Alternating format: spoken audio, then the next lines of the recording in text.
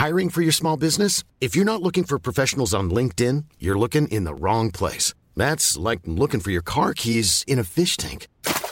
LinkedIn helps you hire professionals you can't find anywhere else, even those who aren't actively searching for a new job but might be open to the perfect role. In a given month, over 70% of LinkedIn users don't even visit other leading job sites. So start looking in the right place. With LinkedIn, you can hire professionals like a professional. Post your free job on linkedin.com/people today. There's never been a faster or easier way to start your weight loss journey than with PlushCare. PlushCare accepts most insurance plans and gives you online access to board-certified physicians who can prescribe FDA-approved weight loss medications like Wegovy and Zepbound for those who qualify. Take charge of your health and speak with a board-certified physician about a weight loss plan that's right for you. Get started today at plushcare.com/weight loss. That's plushcare.com/weight loss. plushcare.com/weight loss. Hey, Dave. Yeah, Randy. Since we founded Bombas, we've always said our socks, underwear, and T-shirts are super soft. Any new ideas? Maybe sublimely soft. Or disgustingly cozy. Wait, what? I got it. Bombas. Absurdly comfortable essentials for yourself and for those facing homelessness. Because one purchased equals one donated. Wow, did we just write an ad? Yes. Bombas. Big comfort for everyone. Go to bombas.com/ACAST and use code ACAST for 20% off your first purchase. The Ballet Dance Festival returns to the stage July 29th through August 9th. Conversations on Dance returns for a 5th year to bring audiences behind the curtain and closer to the festival artists they love. Our live podcast recordings have just been announced and will be running from July 30th through August 9th, totaling 10 events. Guests include Justin Peck, Sarah Mearns, Pam Tanowitz, Caroline Shaw, Lauren Lovett, and many others. I will be on maternity leave this summer. These live events will be hosted by Michael with special guest hosts throughout the festival. Tickets are on sale now and can be purchased at vaildance.org/conversations-on-dance or click the link in the description of this episode. Be sure to subscribe to Conversations on Dance wherever you get your podcasts so you don't miss any of the content coming from the Ballet Dance Festival. I'm Rebecca King Ferraro. And I'm Michael Sean Breeden, and you're listening to Conversations on Dance. Today on Conversations on Dance, we are joined by Diana Byer, founder and artistic director of New York Theater Ballet. Diana has been at the helm of New York Theater Ballet for over 4 decades, guiding the company to critical acclaim and providing a home for many nearly lost works of master choreographers like Anthony Tudor, Agnes DeMille, and Frederick Ashton. We talked to Diana about the serendipitous nature of her career, her training and its impact on her own teaching methods, and how preserving forgotten and infrequently performed works of genius choreographers became such an important part of New York Theater Ballet's artistic identity.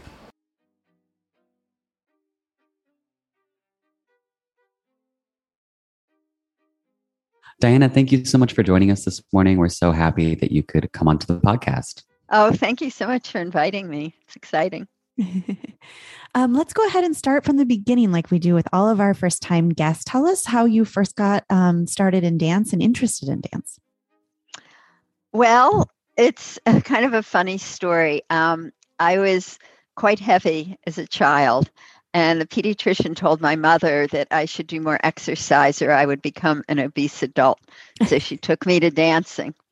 And that's how it began. And I just fell in love and have never, ever thought of doing anything else. Right. Since I was 3 years old.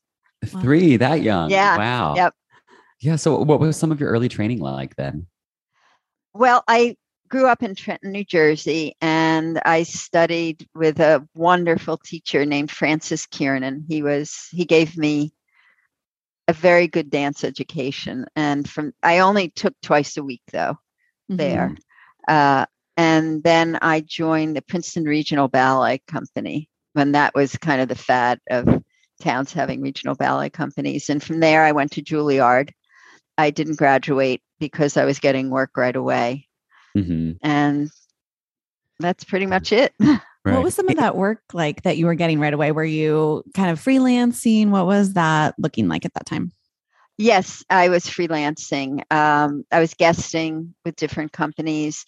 In those days, New York City Ballet had a touring group. And when they weren't at State Theater, some of the dancers would tour, and they called it the New York City Ballet Touring Company, I think was the name of it. It was in the 70s. And Mimi Paul did it. They're stars, Patricia Neary.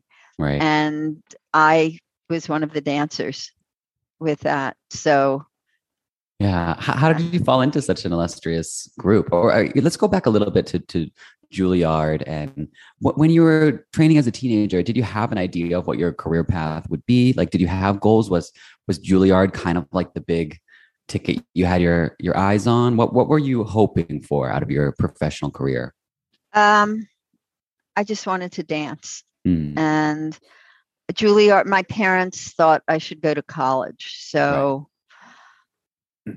I applied to several colleges that they wanted me to apply to. And then I applied to Juilliard where they did not want me to apply. And I got into Juilliard, and that's where I went. And in those days, they don't have it anymore. They had an extension division. So for 3 months, I was there on the regular division doing the academics and the music courses and dance. Then when I was starting to get work, I stopped that and I just went on their extension division, which gave me opportunity to study just dance there with Anthony Tudor. Wow. Okay. I'm linking things together in my mind because obviously your company has been such a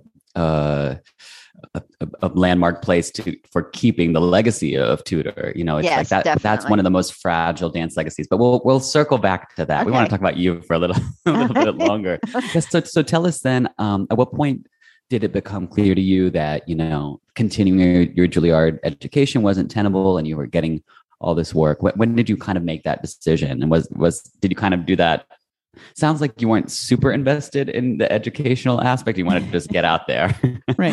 Yeah. You know, the way I've always been, it fell in my lap and I grabbed the opportunity. It isn't anything I particularly thought about. And this was my goal. My goal was to dance. And however that happened, I grabbed onto it. Yeah. Yeah. Let's talk about working with Anthony Tudor a little bit. We would love to hear a little bit more about that. Tell us what some of your first impressions were like working with him and maybe even some good stories or anecdotes. We always love that. Well, I mean, Tudor was a genius. You know, I was a kid out of Trenton, New Jersey, studying twice a week, and I was put into Tudor's class and I was, you know, shaking in my boots, but I was feisty. We got along very well. He cast me in Lilac Garden right away. Wow. He was doing Les Sylphides for one of the concerts and it got canceled, but I was cast in that, you know, just right away. And I adored his classes. I adored the man. I adored his ballets. You know, we would go. He was so open with his students. We would go to parties and sit on the floor and he would tell stories. And he was very intimidating and he, you know, cut you to the core so that he opened you up to kind of be able to take everything in. He kind of broke your ego down, I want to say. But with humor, I mean, he could be pretty nasty, but there is also humor behind it. And I always felt, I don't know if everybody feels that there is always a reason behind the madness. Can you tell us a little bit? I want to break this down into two components of his artistic genius, which is what was his class like? What was the method behind his class? And then if you could tell us a little bit about his coaching of his own works. You know, they're so specific. I only danced Lilac Garden myself, but I've watched other ballets in rehearsal and it's just so beautiful. The details that, especially when you're young, might pass you over. And I just remember one time Donald Mahler was staging Lilac Garden. He was like, "You're wiping away tears at this point." And I was only a teenager. I didn't really I just oh, it's a pretty port de bras. And then when you say that, it just elevates the movement to something really much more poignant. So I'm curious. You know, Donald was very much a part of my company. Because we were all from Margaret Krask. After Tudor, I studied with Margaret Krask for years, and that's how I met Donald, and he's always been a part of our organization. But anyway, Oh gosh, I don't know where to start. Tudor was very close with Margaret Krask. So Tudor's classes, I felt, and again, people might not agree, but I felt they were always based on Giacchetti. Mm-hmm. Everything about them was based on Giacchetti. It's just that he would choreograph in the class. Oh. But it was based on those Giacchetti principles: gesture, ease of movement, not pyrotechnical. And the combinations were so musical. Elizabeth Sawyer was the accompanist with all the classes, and she was unbelievable. And have you read her book, by the way, Dance to the Music? No. Wonderful We're putting book. it on our list right now. Yes, Okay. absolutely. Wow. I want to make sure I got the title right. Where is the book? I think it's Dance to the Music. I have all my pianists always read it. Oh, that's great. As soon as they come in. Yeah. But anyway, so the classes were, I remember he was in the midst of choreographing shadow play, and he would try different combinations on the class. And then he was evil too, an evil sense of humor. Remember, sometimes he would make us bourrée for 16 counts and then posé and arabesque and promenade for 16 counts with no partner. And we'd all be falling over. Oh my gosh. That's so interesting. Not on point.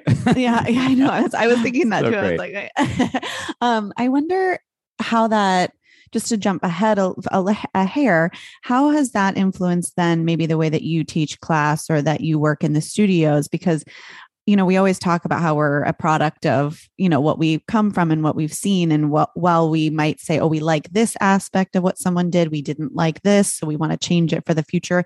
How does working with him kind of influence the way you create a studio atmosphere?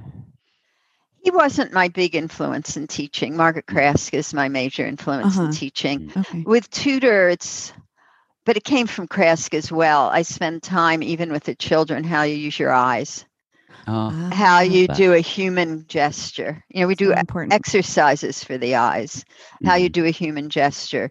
We don't let the technique go faster than anything else. So it's not about only pointing your feet and doing 5 pirouettes. It's way more. It's teaching an art form. It's not teaching athletics. And that's what I got from Tudor. You piqued my interest, the exercises for the eyes. Can you give us an idea of what that might be? That sounds interesting. One that we do. You put your hand here and you look close to your hand, and you take your hand away. Yeah. So you're looking close, and you take it away and then look to the end of the last row in the balcony. That's a different way of moving, using the eyes, and a different expression.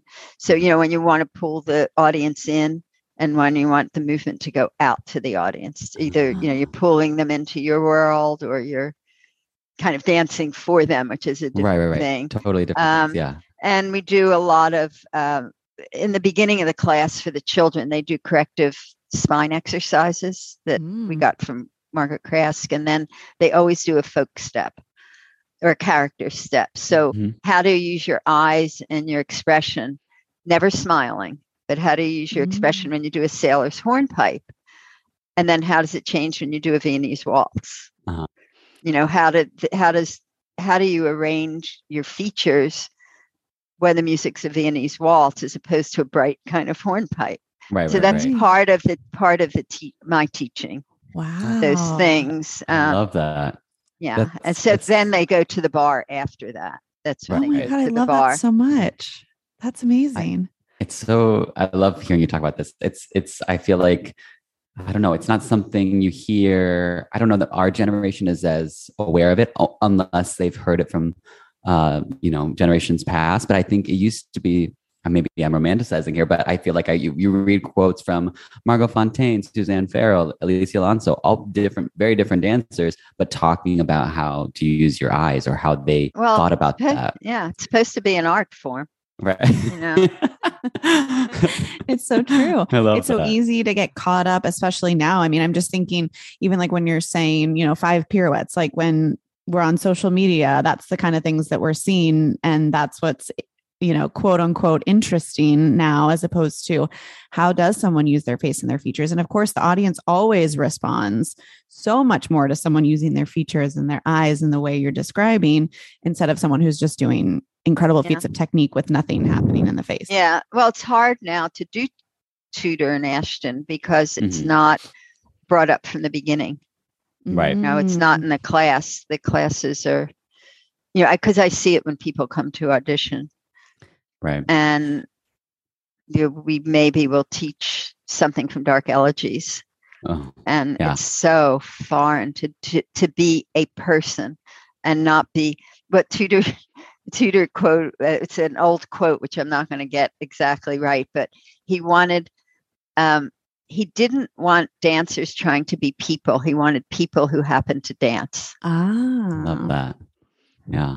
Well, I'm super curious about how you arrived at this sort of method of teaching and how you built it from the ground up. But let's just go all the way back, and just when you first got like the seed of an idea about New York Theater Ballet, how did that come to you? Especially you're still dancing a lot at that point, and what made you say I need to start an organization from scratch?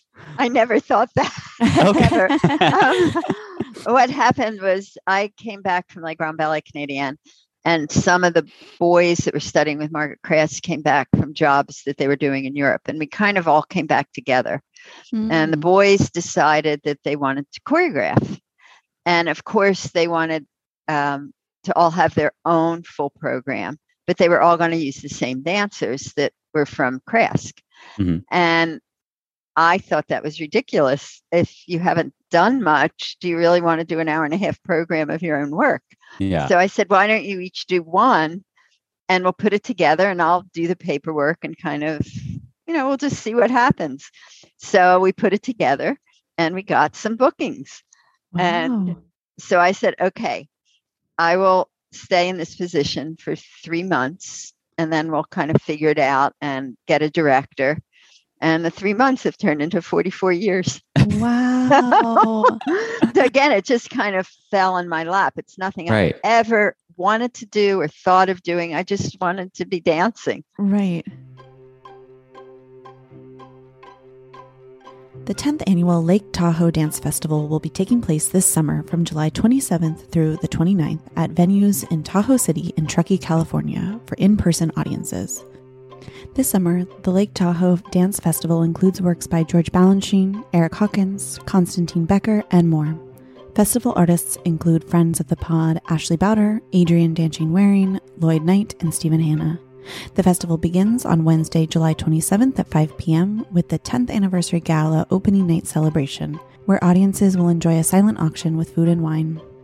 The festival's main stage performances continue on July 28th at 6 p.m. in Tahoe City and on July 29th at 6 p.m. on West End Beach, Truckee, California. Tickets on sale now at laketahoedancefestival.org or click the link in the description of this episode. So I wonder, after those 3 months you mentioned, what was the next step then? How did you start to make it a little more formal? How did you start to say okay, let's create a mission, let's create a plan? How did that kind of start to evolve after those 3 months? It took way longer than the 3 months. We were just kind of working, and I was, doing the copy for the programs and getting this friend to give money and that friend to give money and just getting it off the ground. Remember, it was a different time. 1978 was a different time. Right. And then I figured out that we needed a costume designer. So Sylvia Nolan, one of our dancers, I asked, who knows how to sew? She said, well, my mother taught me. And so she was our costume designer. She's now the resident costume designer at the Metropolitan Opera. It's incredible. But so she was cool. a dancer with us for years and designing and constructing the costumes. I figured out we needed to incorporate to get our nonprofit status. So we did that, got a lawyer who did it pro bono, and became a not-for-profit organization, tax exempt. And then from there, I figured out we needed an executive director and a board. So then we figured that out, got an executive director and a board. And, it's just I made lots of mistakes and learned from them and kept going. And I didn't have a clue. Right. So it just kind of did what needed to be done and learned from the mistakes you made. Yeah. Right. You already mentioned, it's like you feel like it's a product of its time. Like, do you think that could happen now that someone could survive in today's climate for the arts like that? They're willing to put the work in. Yeah. It takes a lot of work. I work average about 13 hours a day. Wow. So let's bring in some of the educational components of New York Theater Ballet. When did you decide that was a big part of the organization's mission, that you needed to have training for children as well? Well, again, it didn't really happen that way. The way it happened was Margaret Krask. There is a woman in the class, Livia Vanover, who has the Vanover Caravan. Miss Krask wanted me to teach her the adagios. So I said, okay. So she was my first pupil. And then she brought Jonathan Hollander in, who has Battery Dance Company. He was my second pupil. And then all of a sudden I had some pupils. So people would take Miss Krask's class at 10, and then I would teach at 1. And I would kind of go over the things that she was teaching for the people that were more new to Giacchetti, and teach them the syllabus. And all of a sudden I was teaching, and all of a sudden I had a school. And then Margaret Krask, when she was 90, the studio where she was teaching was going to close. And she met with me one day and she said, "Don't you think 90 is a little too young to retire?" And I said, "Well," said Miss Krask, "don't worry, I'll have a studio for you." Wow. And then I had a real school. And at that same time, Viola Farbers went to Angers, and she had called me and said, "Do you know anybody who needs a studio?" Because she had the studio at Madison Avenue Baptist Church. And I said, "I need a studio, and I need it right away." And all of a sudden I had a studio for Miss Krask. I just love how open you are to things, and then it just like comes, which is so, I feel like it's, as someone with anxiety and someone who overthinks things, I feel like, there's such a great lesson to be learned there, that, be open to anything and things will come. And so I also wonder, while you're talking about this, we've talked about a lot of the elements of your teaching that are very important. Did you do any work to create a syllabus for the school, and how have you communicated that throughout the levels and the ranks that you want something specific to be taught at your school? Well, I follow the Giacchetti syllabus, but I don't do the Monday, Tuesday, Wednesday, Thursday classes like that. Okay. I do what Margaret Krask did. You look with your eyes and see what they need. And, she was my greatest influence, my mentor, along with Tudor. But with Krask, I was with her for over 18 years. Tudor, I was with him about 5 or 6 years. And I don't know. I use a lot of common sense teaching. Right. But one thing that we do here is we teach. There are no classes that are given. The classes are taught, and they're taught very much to the individual. I always teach with at least one assistant. So I keep the pace of the class going, but every child is different. They learn differently. Their bodies are different. So say a child is having trouble stretching their knees on tendus. Well, they'll go to the assistant and get one-on-one. Right. And then they come back into the class. So the class pace keeps going. But one child's having trouble with pirouettes. They're not kind of getting the feeling of pirouette. They're doing a spin. So they'll go to the assistant and they'll work on the rhythm of a pirouette, and making sure the hip is right and the heel's turned, and say that'll take 5-6 minutes. And then they come back to the class. And my expectation is that if they have that private help, they are to go home and work on it, reflect on it, and come back with it either better or worse. If it's worse, I know they haven't understood it, and we will readdress it. And if it's better, then let's move on to the next thing. Wow. So it's very much teaching. And who are the assistants in the class with you? Are they other teachers or are they company members? Company members and some of the more advanced children that are, 16 years old and kind of ready to go to another level that they'll assist. It's a nice experience for them, huh? Yeah. Well, because they have to think and reflect on what they're saying. And then that helps them as a dancer as well. Because I always feel the one thing about Crask that was so wonderful is that you always knew the why and the how. Mm-hmm. Yeah, I think that's such a great idea to bring in dancers as they're nearly fully formed. A lot of us, Rebecca and I never taught a ballet class until we were at the end, and then you panic and you're just like, oh my God, I can't do this. Am I capable? But if you have that if you're exercising that muscle from a young age, I think that's such a great you have to gift. train the eye. If you don't have a good eye, you have to train the eye if you're teaching. Well, and I think too, when you're teaching, you also have to, you can't just feel it in your own body, right? And say like, oh, today my right shoulder is being left behind in my turn or whatever. You have to explain it and explain the why, like you're saying. So it makes you think in a more analytical way. And I can totally see, like Michael and I have had this conversation, like if we had taught throughout our careers, it could have changed our dancing a lot because it just forces you to think differently. Yeah. Well, it's never about you. It's about the students, right? Of course. What they need. And I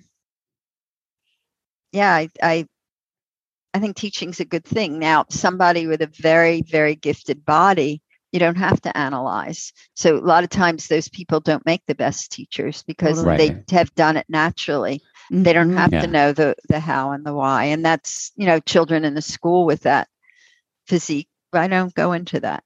Right. Them. They'll, you allow the talent to turn into the skill. Yeah. And that's why sometimes the very best dancers don't make great teachers. Exactly like you're saying. It doesn't, just because you're a good dancer doesn't mean you will absolutely be a good teacher. Yeah. Right. Yeah. Yeah. Because those people don't have to learn it. They just can do it. Yeah. Their body just How dare they? How dare they? All right. So let's talk about some of the repertoire at New York Theater Ballet, because it's again, I'm wondering if this was a conscious decision or you were just programming what you knew, which is a lot of these Tudor ballets, that many of which may have been endangered. But you've really established an identity as the company as a safe haven for works that are these sort of forgotten gems that you bring back and you polish and make shine like new. Like we get a new Tudor ballet. That's such a beautiful thing. So how did this come about? Was it accidental? Like it seems like, or serendipitous? No, this wasn't accidental at all. Okay. I think there's a lot of different ways to dance. And I think the kind of work that touches your heart, where you're leaving the theater with something inside, rather than looking at the gorgeous bodies and that kind, and the technique and that kind of thing. I felt that had to live. And it's what I personally loved about dancing. To me, that's really dancing. And I felt that Tudor wasn't and has never gotten his due. Yeah.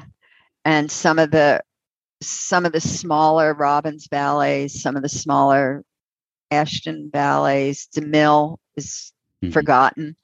I felt it was important for New York Theater Ballet to do those and to bring them to the public, and letting the public know that there's this way of doing ballet also. Right. That where it can touch the soul, where it is about gesture and it is about people's, like the human condition. Right. And we do other things as well. We do Hanowitz, we do Cunningham. But I feel that I search out new choreographers that are of our aesthetic. And I feel that to get a real glimpse of Tudor, you have to do some of the less known works, because then you see his body of work. How are you sort of getting an idea? Do you have like a running list of things like, all right, these are ballets I haven't seen in a while, or this is something that I feel passionately about? How do you identify the works that you want to revive? And then what's that process like, ensuring that you're getting as close to, the original text, if you will? Yeah. Now I go to library, I research, I pick Norton Owen's brain. David Vaughan was a great influence.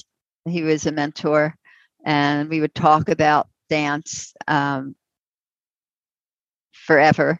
And he would introduce me to choreographers that I didn't know anything about. And then I would just research and research and research. And to the best of our ability, we try to bring in people that have been close to the work. With Tudor, Sally Wilson coached everything. And then when Sally passed, Donald came in. For Robbins, we had Wendy Whalen come in, Christine Redpath. For Ashton, we did the first work that he's done that was ever recorded, called Capriole Suite. And we brought in a Benish notator from England who was there when he was restaging it for the Royal Ballet. Cool. So you just, for DeMille, we had Jemsy DeLapp to do all of Agnes's staging.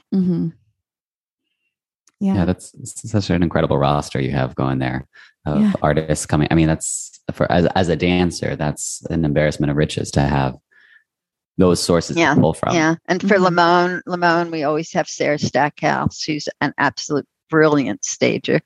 That's so cool. Yeah, I wonder, has there been a particular restoration that you guys have that has been a little bit more challenging than others, where maybe there wasn't quite as much material to go off of, where maybe you had to fill in a little more blanks than you thought you might have to? Yeah, we did. Norton found a reel-to-reel tape of Tudor's Trio con Brio, and then there was a separate reel-to-reel sound tape.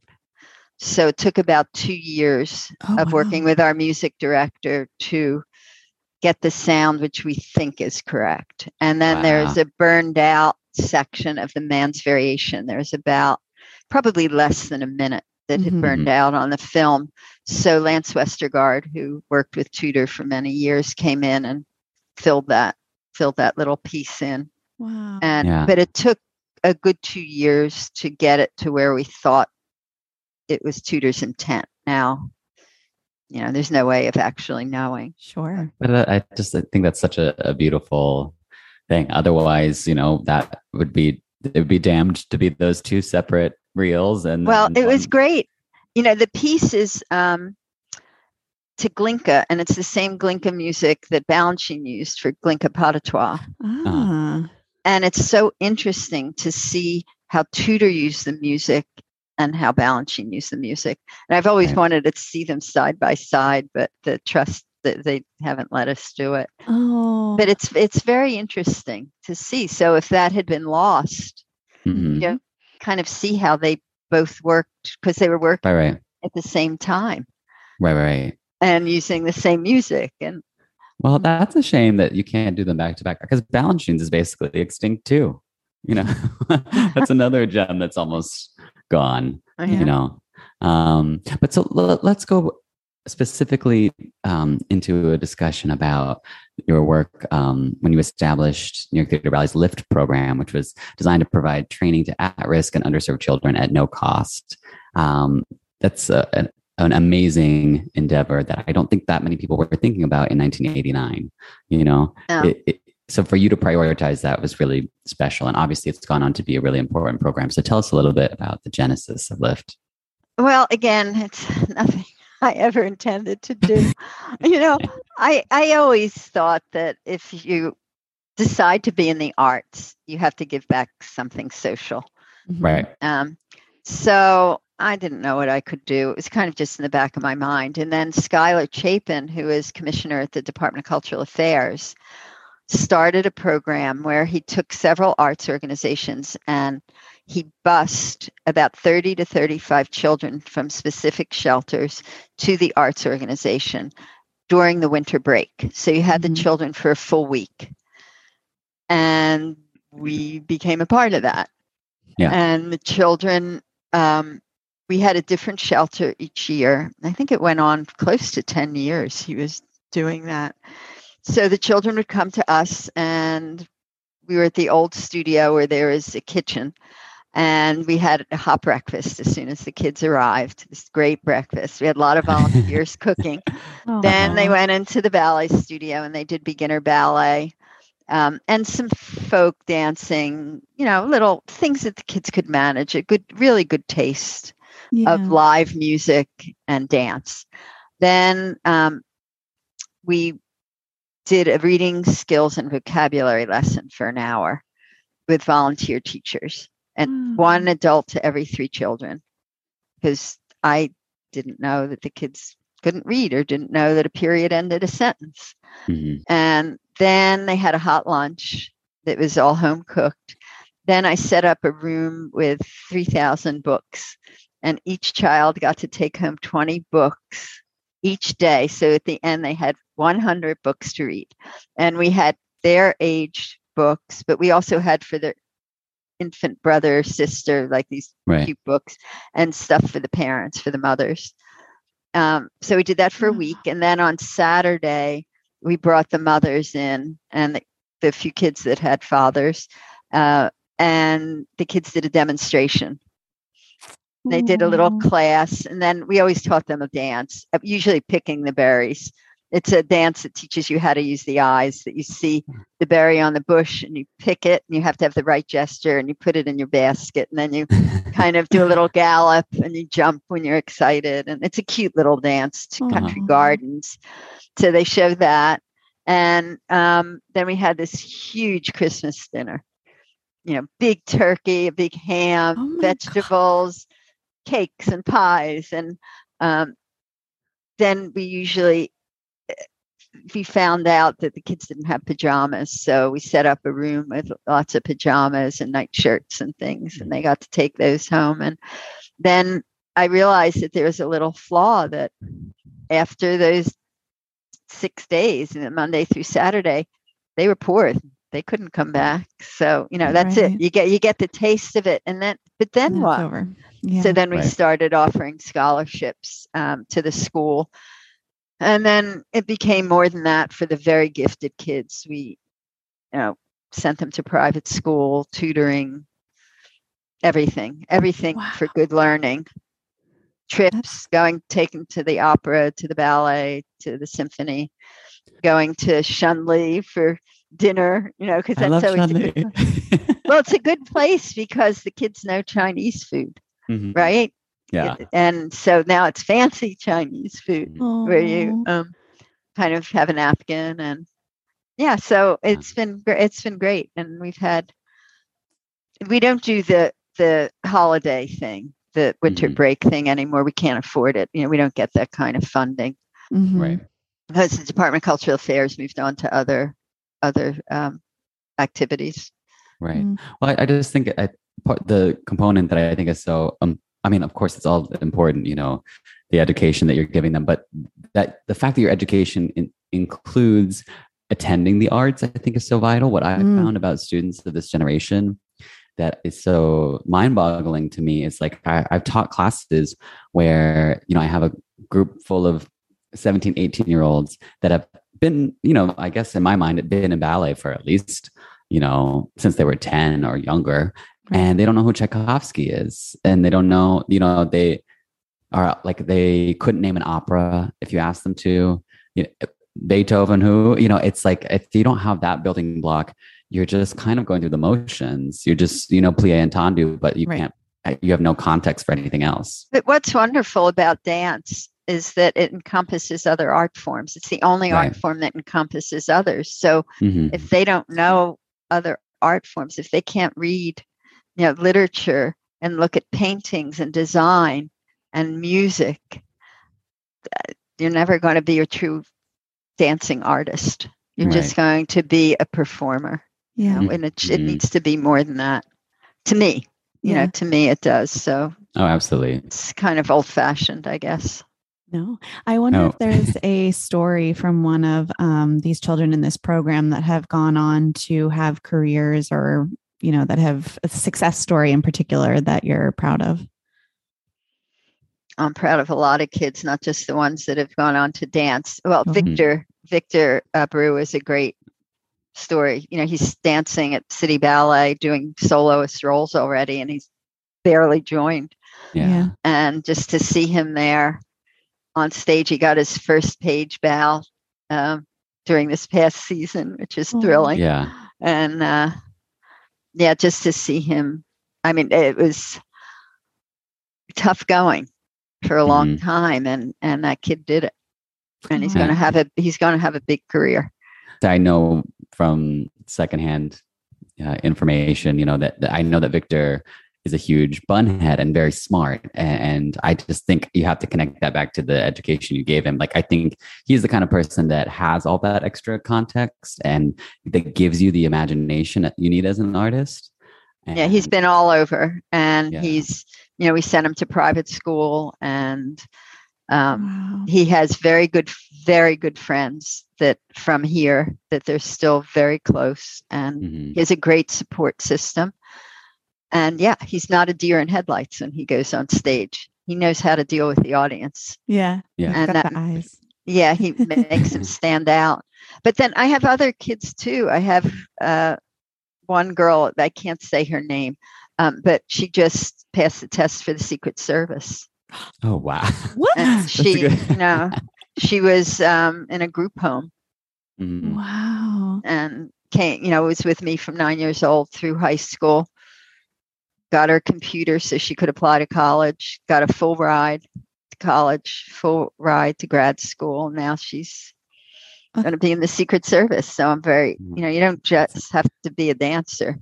Right. We talk about that a lot, that, if there's so much that these young dancers, when they're getting a dance education, can go on to do. I mean, as we know, dancers are so smart and they're so dedicated and they have such a specific personality, right? And so going through that training, people can go on to do many things and then still be a supporter of the arts, a lover of the arts, a lover of ballet. Well, Demi Singleton, who is young Serena and King Richard, she's from our school. Wow. So our kids also go into theater. Izzy Hanson Johnston was the first one they hired for Billy when she was 9 years old, for Billy Elliot. So the kids do okay. Wow, that's not really everybody. Incredible. Well, we're a small school. We can't compete with the big ones, but it's pretty impressive. But you have something pretty amazing coming up. It's unique. Yeah, for sure. There's a documentary film coming up centered on the LIFT program, and it's directed by Oscar-nominated director David Peterson. It's premiering at the Tribeca Film Festival. There's not a lot more that you could do that would be more prestigious than that. So tell us about how this film came about and what your involvement has been. Again. Okay. So Richard Termini photographs the company. He was walking his dog in the park, and it just so happened that David Peterson was walking his dog at the same time, and they started to talk. And Richard found out that David's a documentary filmmaker, and David was looking for a project. And Richard said, "Call Diana Byer. She has a good program." So he called me, and we met. And then all of a sudden, he filmed the kids for 11 years. And now the film is finally edited. And you see Victor from a little boy. Oh my God. I didn't realize that it had that much, like that. I mean, over a decade of footage. That's going to be such a beautiful thing to see on the big screen there. Yeah. And so that's premiering June 12th, correct? Correct. Yeah. 2:00. Do you know if there'll be a further, I'm sure there's going to be other ways that we can access it if we can't be there, right? Do you know anything about that? I don't, but I think I heard that it's going to stream at some point. But we'll be on the lookout and we'll share. We'll definitely let our listeners know. It's sold out right away. It's sold out so fast. Wonderful. I think they might be adding. I heard that through the grapevine that they might add some screenings. Right. Well, I was just looking at it was a lot of screenings too. So, I mean, that's great that it was able to sell out so quickly. Wonderful. So, yeah. It's good. if I do say so myself. You can absolutely. I got say to so see it, and it's David did a good job. It's very well done. Wonderful. It's not my story though. Just it's Stephen Melendez's story and Victor's. Mm-hmm. Gotcha. Yeah. So let's talk about you stepping down as artistic director and then making way for a new incoming artistic director. Tell us a little bit about how that decision came about and what you're looking forward to watching the company accomplish in the future. I have to say, in all honesty, it's not something I wanted to do. I felt that it was something I should do. Mm-hmm. And I have to think of the company first. And I thought it was time and it needed new life. Mm-hmm. Stephen grew up here. He's had lots of other experiences away from here. Mm-hmm. So he will bring other things. And it seemed like the right decision. Right. Yeah. It's you have to do what you think is the right thing for the company, and that I feel 100% is the right thing for the company. And I'll continue with the school. I will still be artistic director of this school. Mm-hmm. Right. So in your 40 years at the helm of the company, what would you say you're most proud of? Gosh, I never thought of it. I wish that our listeners could see your face, the way that the number of expressions that just went through your eyes there. Yeah. What am I most proud of? I'm most proud of the repertory we've been able to keep alive, and that I've been able to give dancers who don't quite fit in what people think of as ballet dancers today, to give them work and show their talent and show what they have to offer. Yeah. And how, and I'm certainly very proud of the LIFT program. Right. I bet. People are dancing in companies that would have never had this opportunity. So I'm proud of that. I'm proud of that we've really from the beginning been able to have live music, because it's important, and to give up and coming choreographers, emerging choreographers, dancers, a top costume designer, a platform to show their work. And Pam Tanowitz did her first works with us. Gemma Bond did her first work. Nice. We brought Richard Alston to the United States for people to see his work. Oh gosh, what else? Matt Neenan did one of his first works for us. Oh, nice. Nicolo Fanti did kind of right out of college, did 2 works for us. We've given a lot of people a lot of opportunity. Yeah. I wonder as companies across the country will start to go through this sort of transition phase. We know a lot of big ones are going through it right now, and more sure to come. And, our generation will start to step up and take on these leadership roles. What is one big piece of advice that you might give to the next generation of artistic directors? Look and think out of the box. Companies tend to have the same choreographers, the same style, the same body type, company after company for this many years. And then all of a sudden it kind of changes and everybody's on that bandwagon. Right. I think you might be too young, but I remember how the Royal Danish, you saw something different. The Royal Ballet, it was different. The Bolshoi, it was different. City Ballet was different. ABT was different. Now it's kind of homogenized. Is that the right thing? Yeah, and I think if people can think out of the box and take risk, being a director is about taking risk and being able to fail and accept it, pick yourself up by the bootstraps and go start again. Right. That's my advice. Just don't copy the trends, the fashion. Sure. Thank you so much for joining us, Diana. You have such a beautiful legacy, and it was so great to hear about thank everything. You so much. This is fun. Thank you. We had so much fun. Thank you. Yeah. Thanks.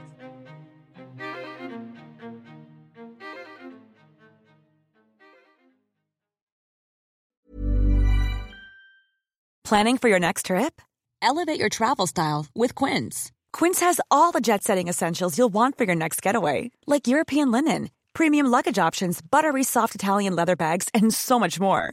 And is all priced at 50 to 80% less than similar brands. Plus, Quince only works with factories that use safe and ethical manufacturing practices.